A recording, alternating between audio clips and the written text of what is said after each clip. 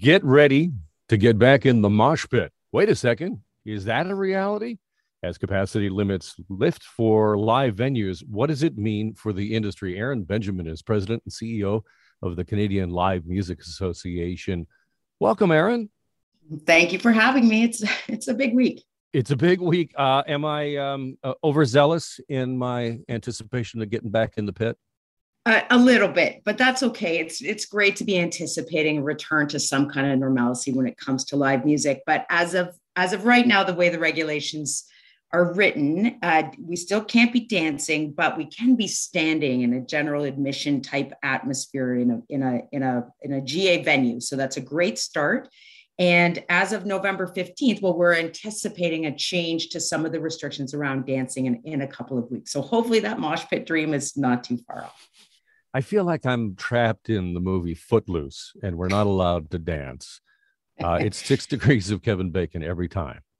I know. And look, it's been tough. But this province has, we feel in the live music industry, done a lot of things right. And I think, patience and perseverance are required. And certainly live music patrons will continue to be required to, for example, show their vaccine passport, proof of vaccination, wear masks, remove masks only for the consumption of food and beverage.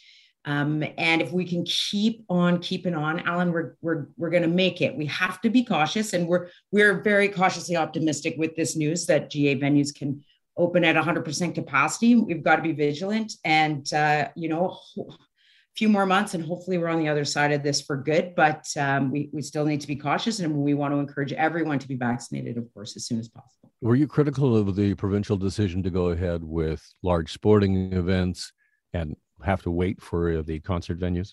Not critical, no. I'm with those Maple Leaf Sports Entertainment and other large companies in the space would also be members of the Canadian Live Music Association. They're part of the family, they're part of the ecology, and they're critical to the economy as small venues are as well. I think it was important for consumer confidence. I think it was important for science. I think it was an important step forward. And, the government took some time, it's been a couple of weeks and, watching case numbers sort of level off. And so, no, not critical at all. I think it had to happen. And in our opinion, it's happening in the right order. It's hard because the crushing economic impact of the pandemic has been so devastating to especially small business. So as if we had to add on a couple of weeks, that was hard to get our heads around. But at the same time, I think it made sense for a bunch of reasons. And here we are today, almost 3 weeks ahead of schedule now. So I think the decisions were solid. Absolutely. When it comes to live music, many of the acts that people want to see, of course, are not Canadian. That means traveling over the border. That means getting over the border and all the equipment, all the rest of that. Where are we on that in terms of actually having acts come across the border and play here? Well, it's a good question. It's still inconsistent. So I would continue as fans of live music to be really excited seeing as many Canadian artists as we can. I think we're definitely seeing more and more Canadian artists being booked where we may have seen international artists, and that's for all the reasons we understand. It's complicated to cross the border. But I think that's a matter of time as well. And certainly as we move through 2022, right now, the feeling is that spring and summer 2022 will feel a lot better. So I think we have maybe a few more months to wait until we can reconnect with some of our favorite international artists. But at the same time, there are international tours coming. For example, I know James Taylor, Jackson Browne are coming through doing a major arena tour in parts of the country. So it just won't be at the same level as we've been used to pre-pandemic. Yeah, I'm kind of wondering if we'll see a swing back towards more outdoor festivals.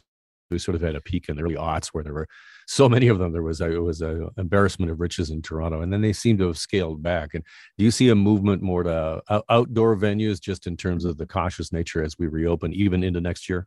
Oh, absolutely. I think outdoor activities, outdoor events year round will become just, the norm. In addition to indoor, of course, I think we'll see an increase in activity outdoor, partly because for health reasons, partly because I think we're being forced to think of things a little differently now. And there are great opportunities and potential for outdoor activities. So that's really exciting. And it's great to be outdoors. We have a beautiful country all year round, maybe even get chilly, but we can adapt. We're Canadians. And I think it creates a whole bunch of exciting possibilities. So I'm sure you're right about that. And let's talk smaller venues, because you sort of alluded to, I don't know if I'll describe it a difficulty, but when you have such a broad representation, as you mentioned, from MLSE right down to the smallest clubs themselves, and you've mentioned that small business that has suffered the most. Mm. What is what's the prognostication for those small clubs that were just kind of hanging on? Like I'm thinking about whether it's the Horseshoe, the Elmo, all of those places. Sure. I mean, a lot of them have cobbled together whatever emergency relief and government assistance there has been. And there has been, in some cases, just enough to stay operational. And I think they found innovative ways to continue to earn even meager revenue, whether that's through, a patio or takeout or live streaming shows when they could. So sure, we've seen a sad attrition of the primary live music venues right across the country, but I think for the large part, some of them have made it. And those who are still standing are really excited to ramp back up in the way that they can and start promoting and programming fantastic shows for the rest of us. So if you hear me hesitating with my choice of words, it's been 19 months of the hardest time in the history of live music. So I'm cautious by nature. I am really, really excited, but I'm finding it, I can't go full hog just yet. So I want to say that I think a lot of our businesses have made it thanks to government support and the generosity of local fans and patrons to the extent that they were able to support them. And that if we're smart as people and we follow guidelines and measures to make sure we're keeping everyone as safe as possible, we will not see another complete shutdown of the sector, which we will not withstand. And hopefully these small businesses can get back on their feet, full time and permanently. There's a laundry list of issues that we are continuing to resolve.